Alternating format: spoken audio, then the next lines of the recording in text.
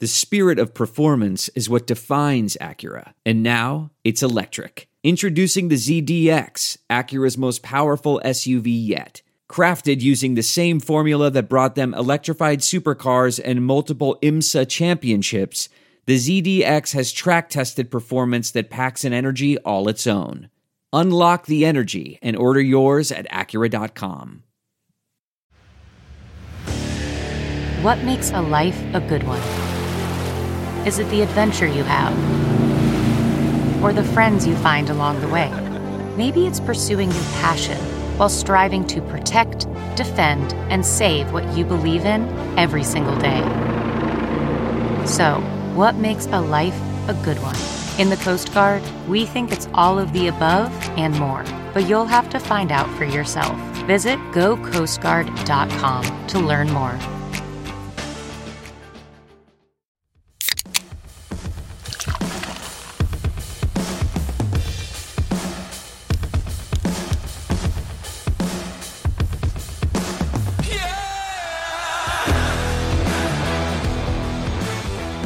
Well, EJ, it's that time of year. It's time to get excited about the Eagles again, only to inevitably have our hearts broken. Not gonna lie, I identify with the people of Eastern PA. It's hard being an Eagles fan, especially because every single July, just like this one, while we record, we fall madly in love, and we set our expectations high, and we predict the world, and we hope that they won't hurt us again. It's gonna be one of those years. I am ready for the pain on the absolute off chance that maybe, just maybe, this is the year they do it. But before we get into all of the reasons why we think this could be the year, maybe the most talented Eagles team we've seen since they won the Super Bowl, was it 5 seasons ago now already? Before we get into all that, EJ, my wonderful co-host, somebody who's intimately familiar with the area, how are you doing? What are you drinking tonight? I'm all right. I'm hanging in. We're powering through content. Feels good. The response has been amazing. So thank you all out there who are consuming this, audio versions, YouTube. Really appreciate all that. All the folks that have subscribed of late have been tremendous. So you like it. You really like it. So that's some good energy for us to keep it going. But teams like the Eagles are one of the reasons that we do this series in general, is to look through and say, who are the teams that we think can shoot up a couple of wins and make some noise based on what they did last year, based on all the moves they made in the offseason. We're going to talk about all those. And the Eagles, based on all of that stuff, are an exciting team. And I think the arrow's pointing up for them in 2020. Massively up. Would you 2020? I said 2020 and stopped. I'm a little tired. 2022, that's okay. Ish. This year. We're gonna this year. We're gonna start off this show the same way we do every single team preview episode, because we're doing like 40 of these shows. We're gonna do a little bit of a 2021 recap of where we left off to set the stage for everything that has happened since the end of last season. Because this roster looks significantly different than it did back then, and yet, back then, there were still some very encouraging signs going forward. And I think some of the momentum swings that we saw in the last month and a half of that season, where they went 4-1 in their last 5, I truly think that's what convinced the front office to make a lot of the big splashes that they made since then to cash in on this window, because they saw what this team could be. They did finish 9-8. They were second in the division. 3-5 at home. Got to clean that up, but they were absolute road warriors. Probably helps when you run the ball really well. But again, it's those last 5 games, the 4-1 record, finishing strong, and I mean really strong, and especially you start in the entire second half of the season, starting with like that Detroit game, where you finally saw them in real time get an identity. Because early in the year, they almost refused to run the ball, and then they realized they were really good at it, and then they never stopped running the ball, and they were a really hard team to beat. Once they got that identity, and once they showed in the last half of the season that they were a threat to anybody on a week-to-week basis, that really set the stage for 2022. And I think what's encouraging about it is not only do they still have that core identity where they can run on basically anybody, but now, based on a lot of the moves they've made since then, I think they're going to be able to throw on anybody too, just because they have way too many weapons for most defenses to handle. When we talked about this team on this series last year, the question that dominated our conversation was how quickly can Nick Sirianni and this very young staff, this inexperienced in an NFL sense overall staff, gel and sort of get things rolling, get guys on their program. And it looked like they were struggling to do that through the first half of the season. And then it happened. And then they got it. They figured it out. They said, we're going to do this. We need to do this if we're going to pile up some wins. They got a couple, and they got hot. They got hot at the right time of the year. A little bit later than they wanted to, but again, with the new coaching staff and all those new systems, that's okay. Finished incredibly strong, and I agree with you that the organization said, okay, we got something here. This is working. We need to give them what they didn't have, and largely they did that. We're going to talk about that. So it's an exciting team. It's exciting to see teams make that leap, to see coaching staffs make those adjustments and not just be stubborn. Nick Sirianni and his staff did an excellent job of that in the second half of last year. Well, speaking of that power structure, let's kind of look at the people running the show here. Howie Roseman at the very top, EVP and general manager, 23 years with the organization. He's been with the Eagles just as long as Bill Belichick has been with the Patriots, to put it in perspective. He's been there for decades and decades and decades, or 2 decades technically. But I think other than Mickey Loomis and Bill, I think he's probably the longest tenured executive in the league. I can't imagine anybody else is up there with him. But yeah, he's been around for a long time. Year 4 of his second stint as GM. Remember, he lost the GM title for the Dark Ages there, back in the day, in the Chip Kelly era, where he lost roster control and things went a little bit off the rails, so Howie got GM again, and then that ended up working out for him. They won a ring shortly thereafter. Nick Sirianni in year 2 at head coach. A lot of people, kind of clowned on his introductory press conference and set expectations based on that little 15-minute snapshot to the media, but he ended up being a very successful, all things considered, rookie head coach, especially showing the ability to rally that team in the second half of the year. I think the arrow is only pointing up for Nick Sirianni. Obviously, a lot of game management situations and game planning things that need to be cleaned up. Like, I do think it took him way too long to adjust to the fact that they weren't running the ball. It should not have taken all the way to the Detroit game, like halfway through the year, when they finally put up like 40-plus points for them to realize, like, oh, yeah, we could probably do that. Wish they would have got to that earlier, but the point is they got to it. So there's at least that. I'm excited to see what he does in year 2. Shane Steichen, also year 2, offensive coordinator, has a history of developing young quarterbacks, and I think that his work with the Chargers and with Jalen Hurts so far has proven to be very valuable. I think Hurts is only going to keep getting better under him. Jonathan Gannon in year 2, defensive coordinator, comes from the Minnesota tree, or the Zimmer tree, I should say, as a DB coach, was a DB coach with the Colts and with the Vikings before that. I have a couple things that I really wish Jonathan Gannon would do defensively a lot more, that I think would kind of fit the new meta of what defensive football is in the NFL, but we'll kind of get to that in a little bit. I have my gripes with him as a DC, but all is not lost. It might have just been a talent issue. We'll see how they go this season with some fresh faces in the building that are maybe a little bit more capable than the ones they had last year. And then Michael Clay, year 2 at special teams coordinator. He was brought over from San Francisco. I think that he's still a young coach in the game in terms of special teams coordinators, so I don't really have an opinion on him. Sometimes it takes a few years for us to really have an idea of who is capable as a special teams coordinator and who is not. So hopefully by the end of this year, we'll have a better idea of what he brings to the table. But for now, that's who we got running the show here. Young staff, somewhat inexperienced staff compared to a lot of others in the league, but looking at the results so far, it's hard to not be excited.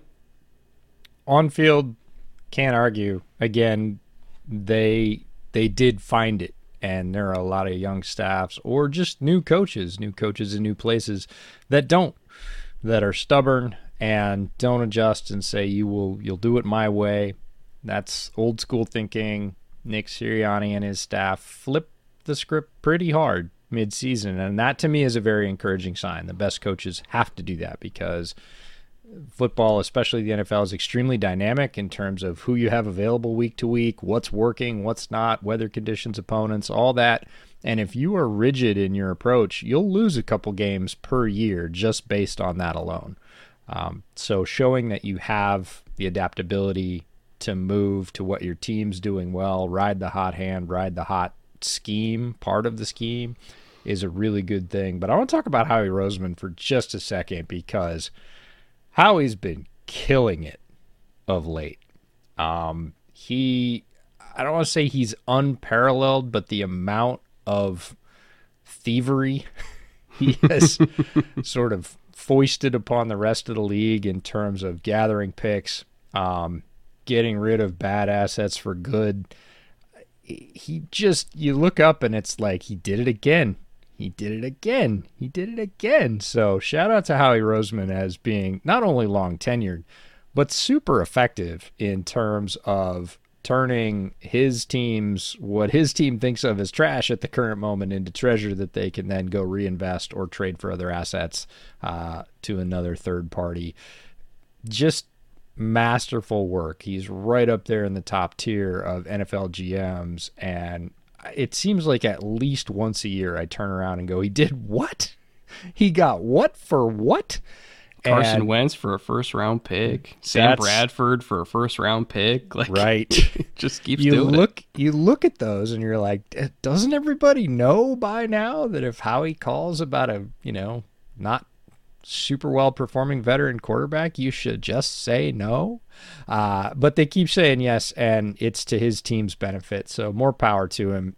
He's doing a great job. And when we talk about all these roster moves, they were able to make many of them because of either cap space he'd pulled back, draft picks he was able to gather and then invest in positions that, kept them from having to keep expensive veterans.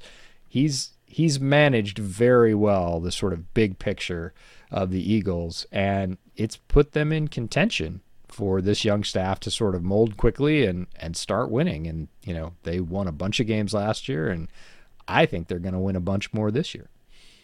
The one thing, talking about the high-level coaching staff here at the coordinator level, the one thing, as I alluded to earlier, that I have an issue with is some of the nauseating conservatism from Jonathan Gannon.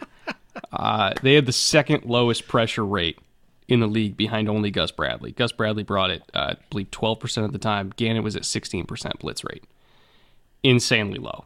Like, I get, committing to rushing with 4 and all that kind of stuff, but at some point, you got to turn up the heat and trust your guys to cover. And I felt like maybe as a DB coach, he leans a little bit too much into protecting his DBs, by leaving, linebackers in coverage and hook zones to protect his guys from the inside. He played a lot of single high looks, more single high looks than maybe some of the better defenses in the league are playing these days. They were at about 24-25% total, 2 high safety structures, meaning cover 2, quarters, all that kind of stuff. A lot of defenses are playing significantly more than that these days.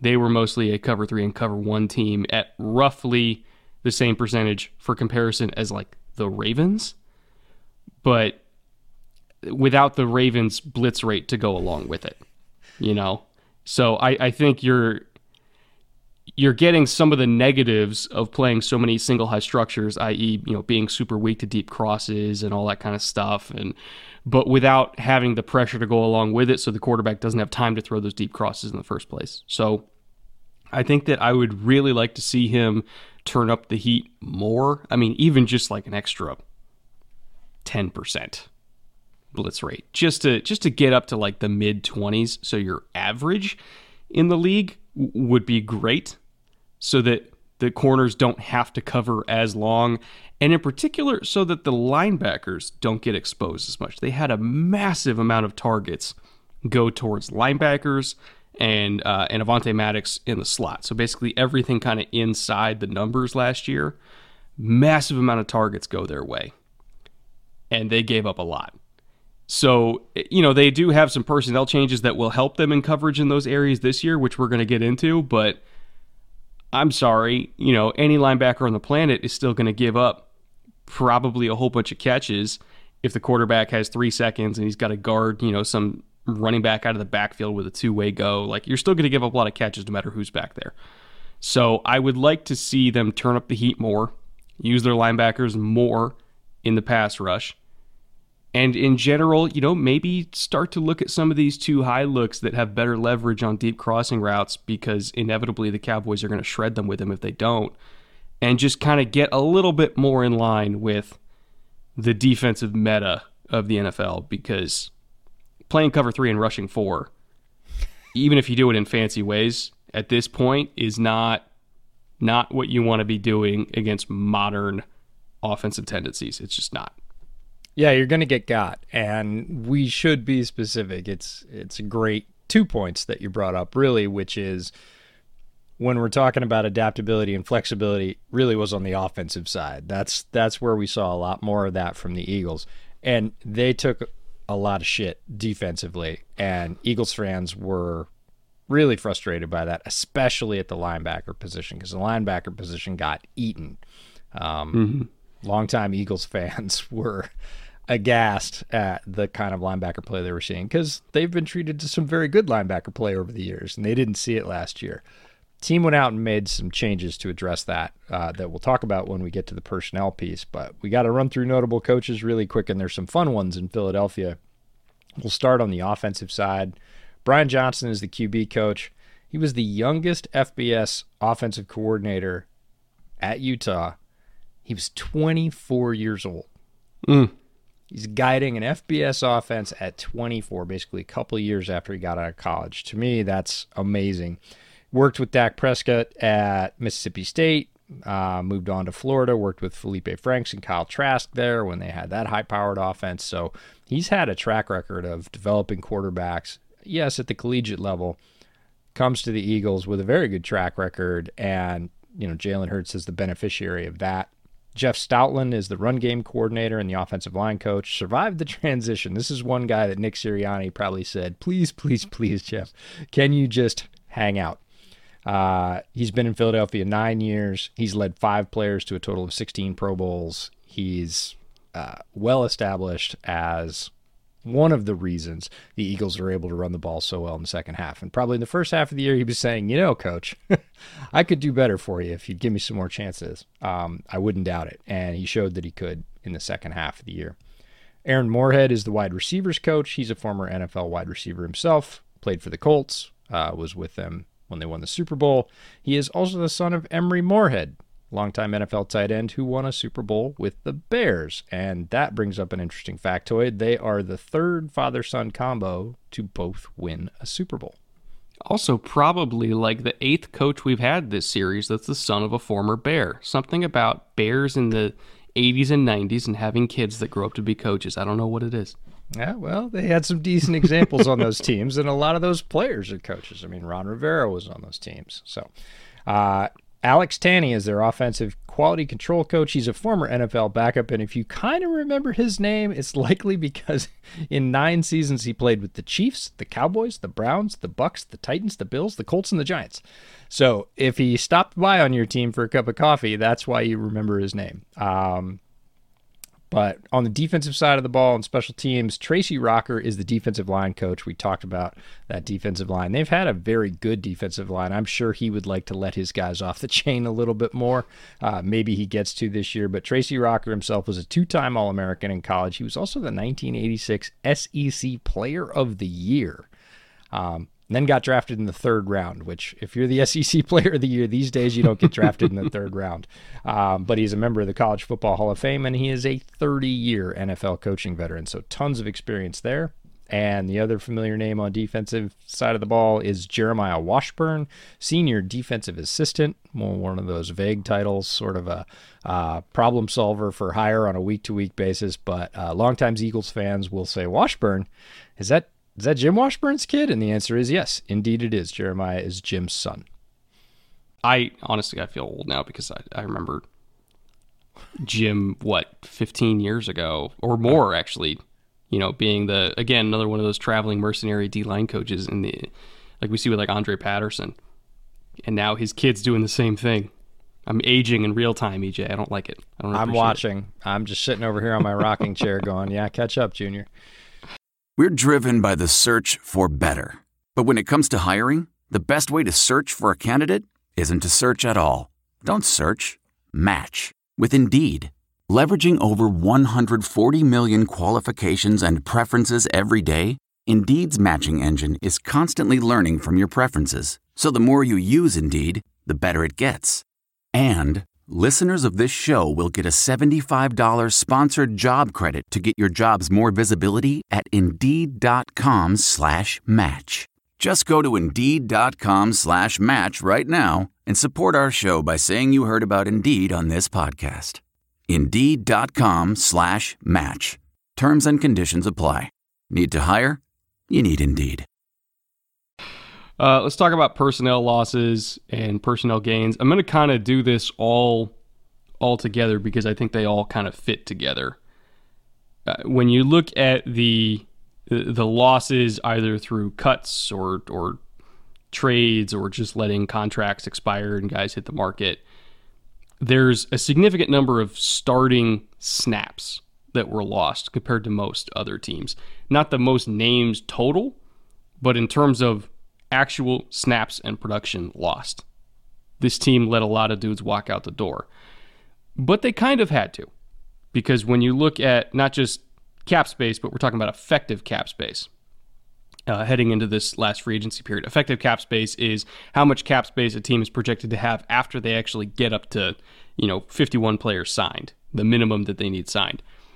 They only had $8 million going into free agency.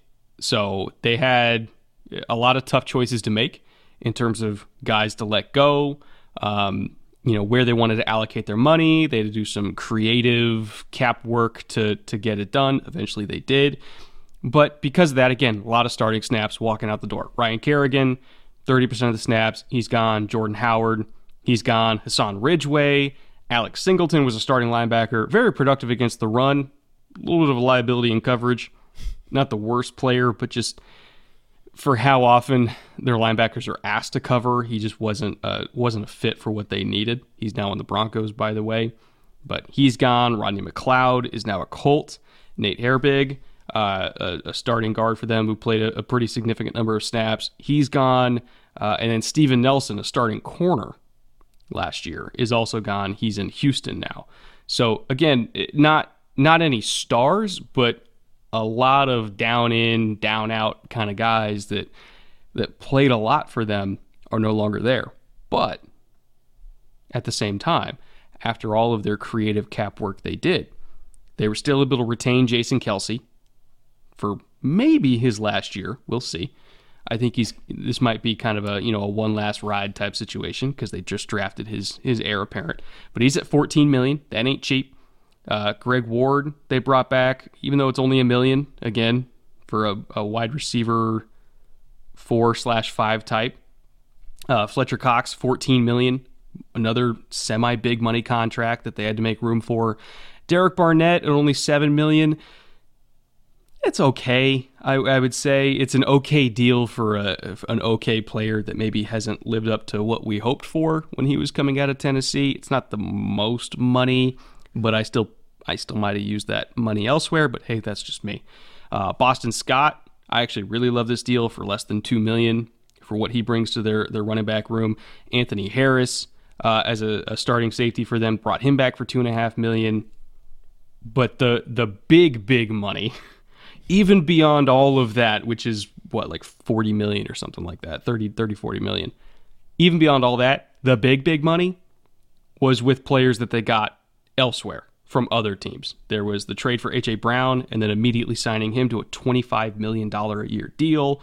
There was Hassan Reddick, who they got from Carolina, $15 million for him. He's actually making more than Fletcher Cox, believe it or not. James Bradbury, who they kind of lucked out that the Giants were in their own little cap hell and they had to let him go. So the Eagles said, fine, we'll take that. We can upgrade from Steven Nelson immediately for not that much more money. He's only making about $3 million more than Steven Nelson at about 7.25. So great deal for that. Zach Pascal for $1.5 million. Hell yes. Hell yes. And then Kazir White at $3 million, a starting linebacker who's excellent in coverage. But moral of the story, all of those guys, less players, add up to $50 million. So between their retentions and their third-party signings, they went into this free agency period with about $8 million of effective cap, had to do a whole bunch of creative stuff to open up space, and then spent like $80 to $90 million within a week. But if you're going to spend $80 to $90 million, I think they probably did it in the best possible way they could. They got better at several positions. They replaced guys they lost. They upgraded from guys they lost. They got a new weapon who may or might be their new wide receiver one, which is saying a lot because they have some talented guys there now. That was the best possible way to turn a semi-dicey financial situation into a significantly better roster before we even got to the draft. When we look at the additions that came from outside Philadelphia, it's really A.J. Brown at $25 million, Hassan Reddick at $15 million, and James Bradbury, who, again, you mentioned they sort of lucked into late when the Giants had to let him go so that they could sign people, at $7.2 million. Significant amount of cash, but three positions where, yeah, now you've got your alpha. I think Devonta Smith could play that role, but now he doesn't have to. He can be the everything else. He can be your guaranteed number two. He can move inside, win from the slot, which we saw him do a ton at Alabama. A.J. Brown can be the one guy you're always lining up outside who's going to win his matchup. Hassan Reddick, you talked about their blitz percentage being low. You need fire breathers that can get home, and Hassan Reddick is a proven rusher in this league. They say, great, $15 million on the line. We need that. You know, we want to protect folks. Even if we go out and get better linebackers, we don't want them to have to cover for 4 seconds. That's not a recipe for success. So get home in 3.2 and, you know, get our guys off the hook. James Bradbury slots in as a starting quarter again. Better upgrade from what they had. Only 7.2. I say only 7.2 because lots of players of his caliber are getting $8, $9, $10 million a year or more. Those three right there are excellent additions and move the needle for this team. Those three will play a lot of downs combined. When we do this next year, they're still with the team. Their snap percentages are going to be up there. And Kazir White and Zach Pascal are two under-the-radar additions for a lot of fans. Kazir White was a linebacker that I wanted to go to Chicago. Excellent in coverage, has played very well in Los Angeles, and they needed him. They needed him badly, and they got him for only $3 million. They didn't overpay. They were able to wait that out. They also got another linebacker in the draft we'll talk about to really buttress that weakness and turn it into more of a strength. And Zach Pascal, same thing. I wanted him to go to Chicago as wide receiver 3 or wide receiver 4. I figured with his production in Indianapolis, he would cost $3 million in the current market. They get him for half that. And he is exactly that for them. He is their, probably not even their 3. He's probably solidly their wide receiver 4 for 1.5, and he will produce. I think he and Jalen Hurts are going to get along famously. So look at those 5 moves from outside the Philadelphia organization, and all of them have a defined role. The first 3 are going to play a ton of downs for them. The team got better. They spent a lot of money to do it, but they got better in doing it. And again, I think this goes back to what we talked about in the beginning of the episode. That late season surge proved that even with a talent deficient roster at some places that you really don't want to be talent deficient, they were still winning games, and they were still, you know, making a playoff push to the very end. Imagine what they can do with better talent. So Howie said, screw it. Let's break out Mr. Lurie's checkbook, spend a whole lot of money, do some creative stuff with the cap. We'll pay for it later, which they will. Believe me, they will. They'll pay for it later. but let's go for this thing in 2022. A.J. Brown, Devontae Smith, Quez Watkins, Zach Pascal is your top 4. I don't even know what to think of Jalen Reagor at this point, but just those as your top 4. Awesome. Dallas Goedert and probably Grant Calcaterra as your top 2 tight ends. 100% I could ride with that. A million running backs. Miles Sanders, Kenneth Gainwell, Boston Scott, Kennedy Brooks. Throw any of them out there and they'll be fine. They're not all the same skill set, but you can roll with any of them in that type of run scheme and be fine. And then you got Jalen Hurts, who has only gotten better every single year of his life, if we're being honest, since he was 18 and freshman of the year at Alabama. Every single year he's gotten better. So I think Howie looked at this and said, we're not even all the way there yet and we're winning. What happens if we do get all the way? Which then leads us to the draft. They came in with a lot of high-value assets, moved some stuff around, obviously, for the A.J. Brown trade. Still ended up with 3 picks inside the top 100. And even though it was a smaller class, I think you and I can agree that every single pick they made is potentially an impact player. Not all starters immediately, but still impact players, even if they're not playing all the snaps. I agree, and I want to go back to one name you mentioned, which was Jalen Reagor. This is what Howie does, right? Punts now, on a missed pick? No. Now, if he needs to move Jalen Reagor before camp or right before the season, if it turns out that Rager's going to be, wide receiver 5 and not play a lot for them, and he wants to go grab a late-round pick, he'll be fine. It is in no way hamstringing the Eagles if he does that. Conditional 7th from right. Chicago is what we're talking about here. Yep. It's a nothing asset at this point. I truly agree with that, but if you were only 3 wide receivers deep, you would keep your nothing asset as wide receiver 4 and be saddled with that because he goes out and gets a guy like Zach Pascal for $1.5 million. If anybody wants Reagor, he can let him go for pennies on the dollar and feel fine about it because his team's in a good place and he gets another asset to use next year. So that's the kind of thing when we're talking about horse trading in the NFL that Howie Roseman is excellent at. So in the draft, starting off, they had a pick in the first, a pick in the second, a pick in the third, and they dropped all the way down to 2 picks in the 6th. So not a ton of ammunition, but like you said, made impact with every pick. First pick, 13th overall. There's a lot of questions about where they were going to go with this pick. It ends up being Jordan Davis, the massive defensive tackle from Georgia. Again, more firepower for that defensive line.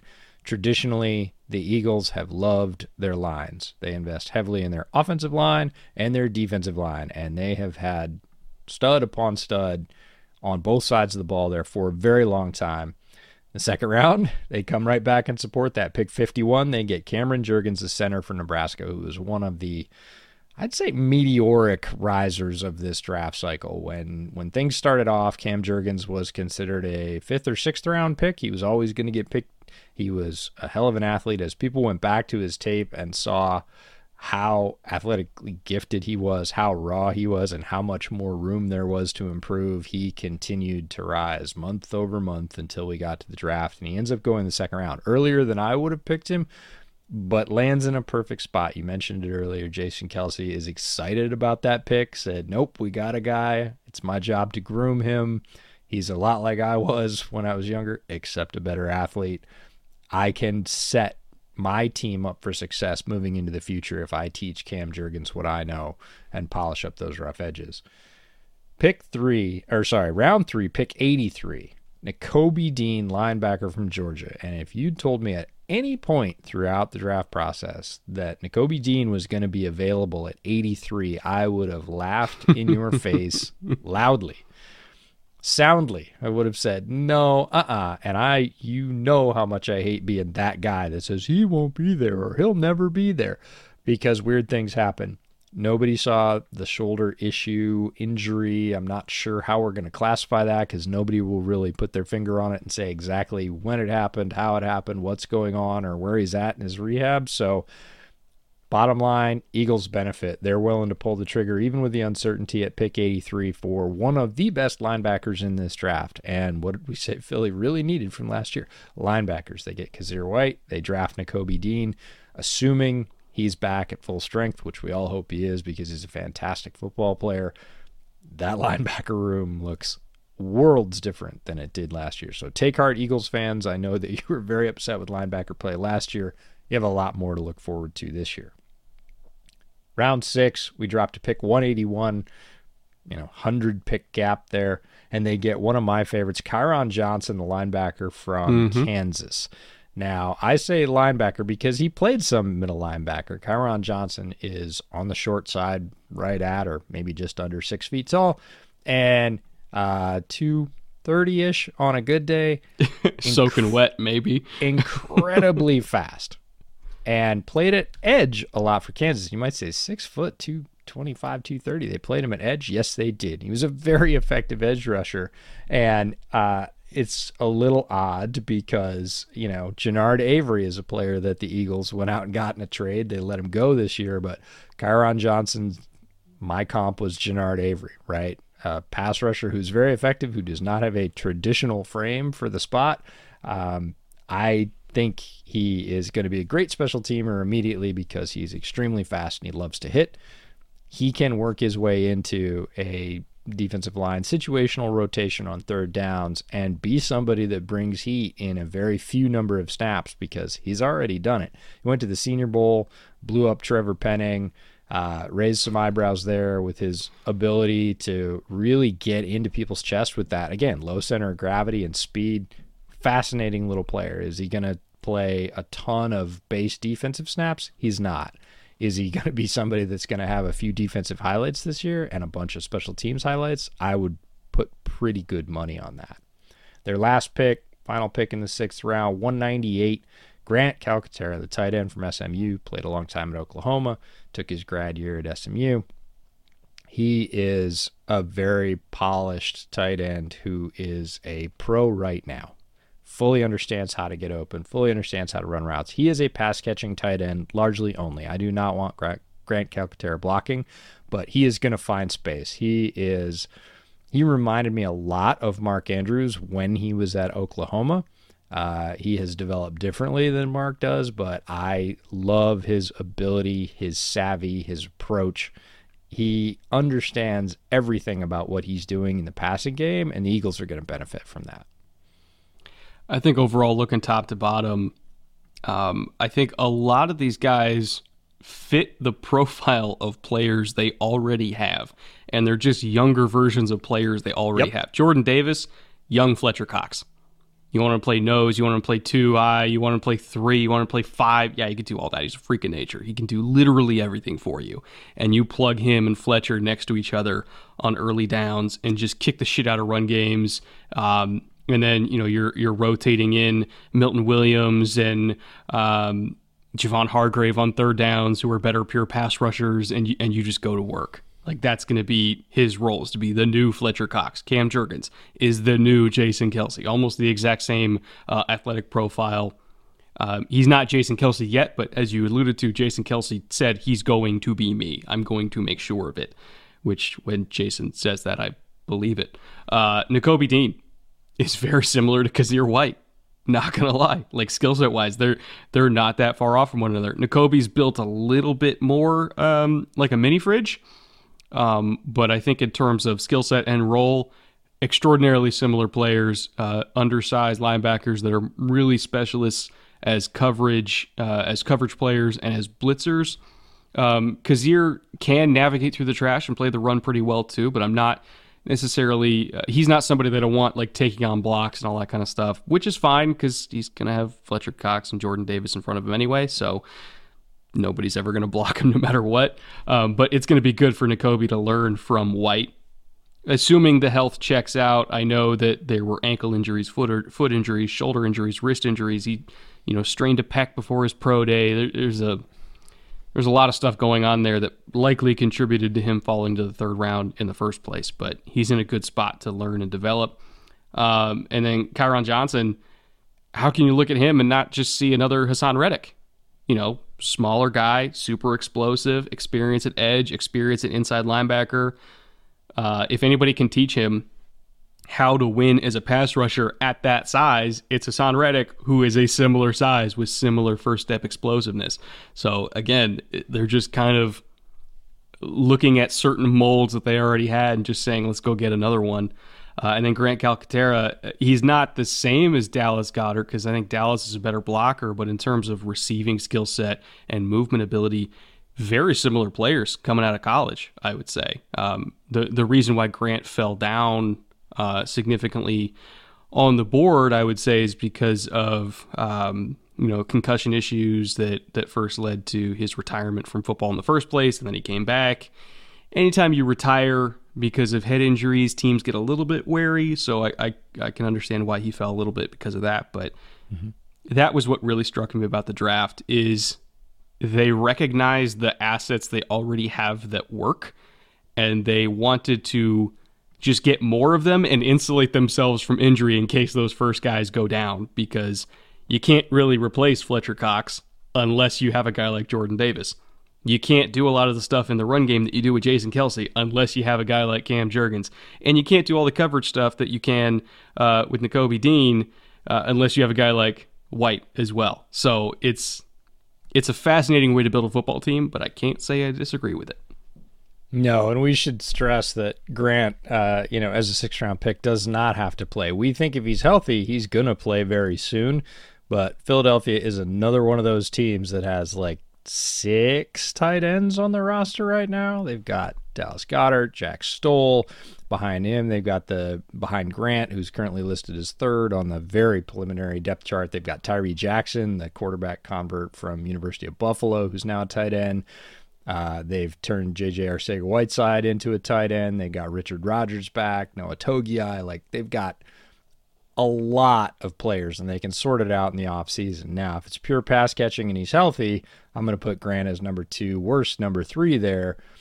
But if he doesn't work out for any reason, risking a 6th-round pick at almost pick 200, no skin off the Eagles' nose. They have plenty of players at that spot. So what I would call a good and healthy risk.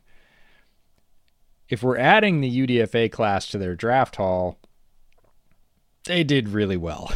They, again, took calculated shots. Not a massive class, but I highlighted more guys. If I'm doing highlights per overall number of players, the Eagles have one of the best ratios in UDFA from this entire season. Getting the smile and confidence you've been dreaming about, all from the comfort of your home, isn't a total mystery with Byte clear aligners. Just don't be surprised if all your friends start asking, "What's your secret?" Begin by ordering your at-home impression kit today for only $14.95. Byte clear aligners are doctor-directed and delivered to your door. Treatment costs thousands less than braces, plus they offer flexible financing, accept eligible insurance, and you can pay with your HSA FSA. Get 80% off your impression kit when you use code WONDERY at Byte.com. That's BYTE.com. Start your confidence journey today with Byte. Easily. So start off with Carson Strong, the quarterback from Nevada, who is not going to be physically ready to play this year, but had a lot of physical upside. Interestingly, and production even on one leg. So the deal with Carson Strong is he had a bad knee. Doctors told him, hey, you need to do this to fix the knee. He said, will I miss my senior season? Doctors said, yeah. And he was like, no, I'm not doing that. I want to support my teammates. Came out and played on one leg. If you watch his senior tape at Nevada, he was pegging around. He could not move, and he still threw for 1 billion yards and had the best deep ball accuracy of anyone in this class, and I mean anyone top to bottom. If he sits for a year, gets the knee right, and gets healthy, he very well could be a worthy backup quarterback candidate for the Eagles that they got for free. Think about that. Quarterback that can play in the league for free. Worth every risk you take there. Interestingly enough, and I don't know if you've heard this as well, but since the draft, as I've asked around, because I was like, he should have gotten drafted. Should have been late, but should have gotten drafted. I've heard more than once from different sources that I think don't know each other, so in terms of corroboration, that he interviewed horribly. Which is interesting because I had not heard I heard Not the same a peep. things, but Yeah. I had not heard anything about that until after the draft.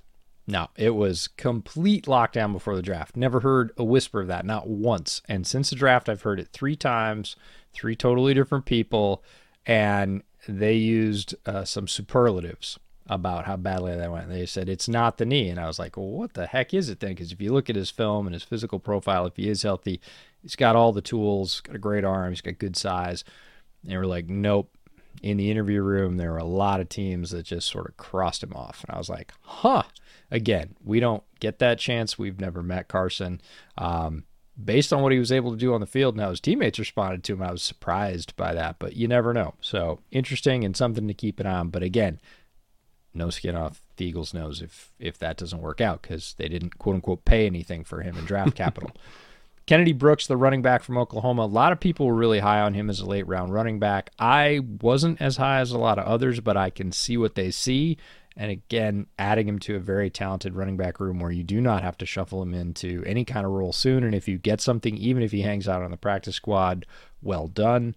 Noah Ellis, the massive defensive tackle who played at Idaho, we got a chance to interview him at Shrine Bowl.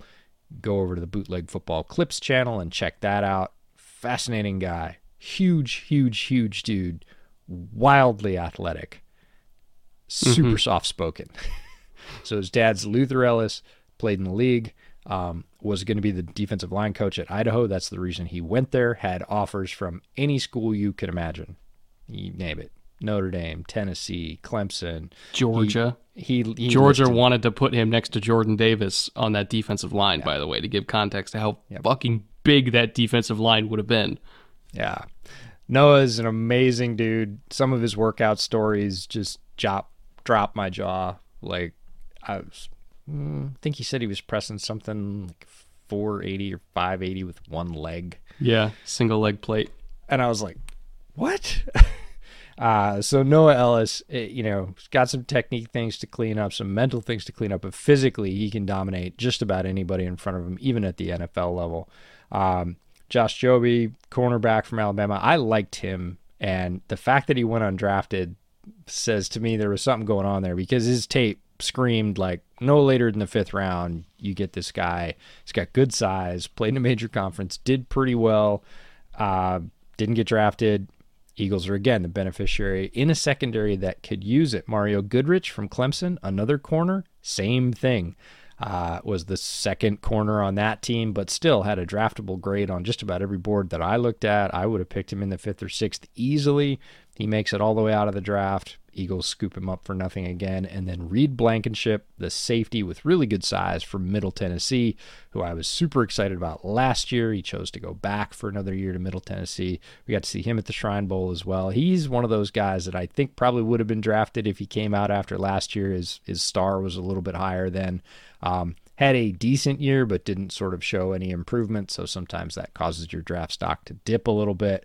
He can kind of do anything for them. He can be that third safety in 3 safety sets. He could certainly play special teams. He's a heady player. He's a captain. He called the defense for Middle Tennessee. To be able to come out with 3 good players in the secondary, athletic phenom at defensive line who might turn into something amazing, and then 2 players who could contribute on offense down the line, all from the undrafted ranks. Great job by the Eagles.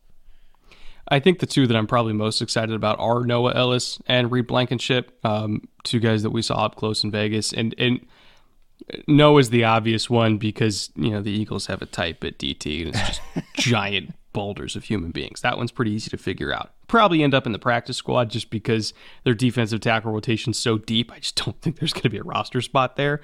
Nothing against Noah Ellis. It's just it's a deep team.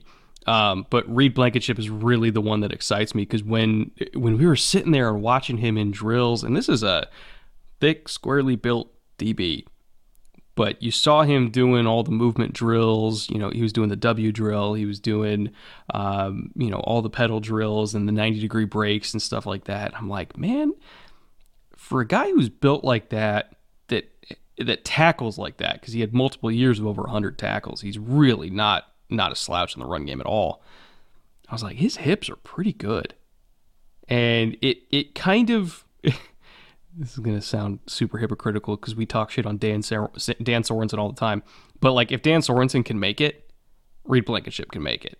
Because I think Reed Blankenship's movement skills are even better than Dan Sorensen. I'm not saying that he's the fastest guy or the quickest guy, but for somebody who is as tough and productive against the run as he is, that can move better than a guy who has played a lot in this league, I don't see an argument why Blankenship doesn't end up as the third or fourth safety on this team as a UDFA rookie, because I think he's better against the run than Kayvon Wallace.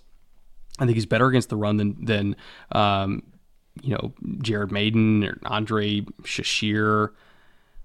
Like Jaquiski Tart, I think that he's got higher upside than Tart even at this point. Safety is not that deep for them. It's really not. It's the one position group on the roster that you look at and you're like, I don't know about that. If there was ever a place that Reed Blankenship can get significant steps, as you said, as that third safety, it's here. And I do think that he is going to make the roster. Yeah, I feel the same about Joby. I really think, well-schooled under Saban at Alabama, has the physical size, has the skills. Again, not the most fluid guy, but fluid enough to get it done with his combination of physicality, size, and movement skills. He's not a terrible mover on the football field. And again, the depth at corner, when you start getting down into the second or third string, which is where he's going to slot in, he's got a chance to unseat some of those guys. So great haul for them in UDFA. When you combine it with the draft class, which we mentioned was super purposeful, and again, you can see very clearly why those players were picked for this system. Great job in the offseason. Combine that again with the third level of free agency additions from outside, which we said, again, few but high impact. This team got a lot better in the offseason. And it's through that lens that we now take it to the last segment as we end every single episode, team floor and team ceiling. This is the ceiling of wins and the floor of wins as we see it. Given the context of everything we just talked about in the last 45 plus minutes, it's a 12-win team, potentially. Not guaranteed, because obviously anything can happen with health and all that, but there's really not any major glaring weakness that I think is going to cost them a significant number of games. I think the quarterback situation is better than people give it credit for. The offensive line is deep. The weapons are there. The defensive line is, at least on the interior, as deep as ever, and edge is still good. Linebacker is improved. Corner is, at minimum, fine, if not more than fine. The one thing, as I mentioned, that's kind of iffy is safety. But if you're going into the season with like the one position group that you're kind of is safety, you're feeling pretty good about the roster overall. So I think that this is very easily a 12-win team as a ceiling, especially looking at their schedule, because the schedule is not nearly as brutal as a lot of the other teams we've gone over. At their floor, again, one of the higher floors that I think we're talking about here, and that's 8. And that's if everything goes wrong. We're talking about Jalen Hurts is injured. A.J. Brown is injured again. And then you got a backup quarterback thrown to Devonta Smith and hoping for the best. Maybe the defensive coaching staff doesn't make some of the adjustments we talked about early and they're still highly predictable. Maybe White gets hurt and Nakobe Dean still isn't totally healthy, or maybe the edge rushers take a lot of beatings and just everything falls apart. Absolute worst case scenario, 8-win team. 8-win team is a floor, which is still good. Like, if you're absolutely minimum going to be an average football team, that's a season to look forward to. But on the high end, as I mentioned, 12 wins, making a run at the first seed, trying to host the playoffs all the way to the Super Bowl. And I think that if any team out of the NFC East has a shot to make a real run here, you could argue it's Philly. They're my sleeper team in the NFC for a lot of the reasons you mentioned. They won a lot of games last year, and they only got hot at the end. We talked about the run at the end, sort of really highlighting that progress and transition. But then you take that team that figured it out and was pretty good, was knocking on the door of 10 wins, Talk about all the personnel adds, the high-profile free agents, very solid draft class, even the UDFAs, they got better at spots they needed to get better at. You take that and say, okay, good team, and I stacked a lot of good or even great personnel moves on top of that. And then I look at the schedule in the conference, right? Their particular schedule as a team and the conference as a whole. Their schedule's a little soft on paper. We realize that'll change as the year goes on. Not all these teams stay the same. But when you combine those three things, if you're looking at a team to make a run from single digits to being a strong playoff contender, talked about Jalen Hurts' profile. Every year he gets a little bit better. People are underestimating him. His weapons are improved. The things that could throw them off, because I too say 12 wins is their ceiling, and I could see them getting there pretty clearly. I can see that path. I say 6. My range is bigger because if the defense with its new personnel fails to make those adjustments and sticks in single high looks as much as they did last year and is stubborn about that, which I don't expect because the offense showed flexibility. I would assume the defense would do the same, but maybe not. There can be a sort of two houses situation in some teams where they don't necessarily share the same values about how they go about things. If that defensive staff doesn't adjust to its new players with a scheme that gives their defensive line a little bit more leash to hunt, protects their defensive backs in that way as opposed to just always sort of dropping coverage and exposing linebackers, I could see teams sort of getting a book on them, figuring them out, and, boat racing them. I'm not sure this offense is ready yet to boat race people. I think they can beat people if their defense is solid, but that's the one thing that really worries me. And it would take injuries, of course, probably to the starting quarterback and to some of the key positions where they don't have a lot of depth to get down to that 6 wins. It'd be a massive regression. They won 9 last year. That's 3 less games with a way better roster and a more experienced coaching staff. I don't see it happening. I just say could at this point. If I'm rolling money on this team, I'm putting it way closer to double-digit wins than anything in the mid-single digits. So we're both looking at 12-win ceiling. We're both very high on this team. We both think they could be Super Bowl contenders. You know what that means, EJ? New York Giants winning the division. Let's go. It means we're ready to get hurt again because it's the Eagles, and it may happen. You opened the show with that. But I'm going to go glass half full for right now. I really like what they've done, and I like what they did at the end of last year. We see teams every year that have that burst right then, and you go, huh. And everybody kind of writes them off because, they lost all those games early in the year. And they sort of make up their minds in the first 6 or 8 games of a new regime or a new season, and then they kind of just don't watch them because it's not their team or not their division. And, the Eagles, they stink. They couldn't win anything in the first half of the year. Yeah, but did you see the last 5 or 6 games? Their personality changed. They created a personality. They stuck to it. They gave some good teams some really good games, and they took some wins off teams that maybe they, quote-unquote, shouldn't have. That, to me, is a really good springboard when you don't lose any coordinators. You don't lose any major components on offense. You got the same quarterback. You got largely the same offensive line. You're just going to be better, and then sprinkle in more weapons, more depth at places they really needed it. All that stuff gets me excited, so yeah, I'm ready to be hurt again. To start 2-5 and end up 9-8. No easy feat. Nope. No easy feat, especially last year, first-year head coach, young quarterback, all that kind of stuff. So I'm as high as anybody on this Eagles team. We'll see how they stack up against the Cowboys, who we're going to talk about tomorrow.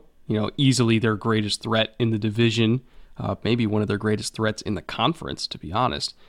Because Dallas is still a very talented team themselves. We have some questions, but I think that at their peak, Dallas is still one of the teams that can beat anybody. But we'll get into all of them and all of those questions and, maybe sprinkle in some hopeful optimism about Dallas tomorrow. Apologies to the Eagles fans still listening to this. When we get to them, so that'll be Thursday's show. And then Friday's show, remember, we're going to be recapping and kind of predicting the entire NFC East as a whole in terms of awards, MVP, Player of the Year, Rookie of the Year, Coach of the Year, all that kind of stuff. So that's going to be Friday's show. Hope you'll join us tomorrow once again for the Dallas Cowboys preview. And until then, later. Take care.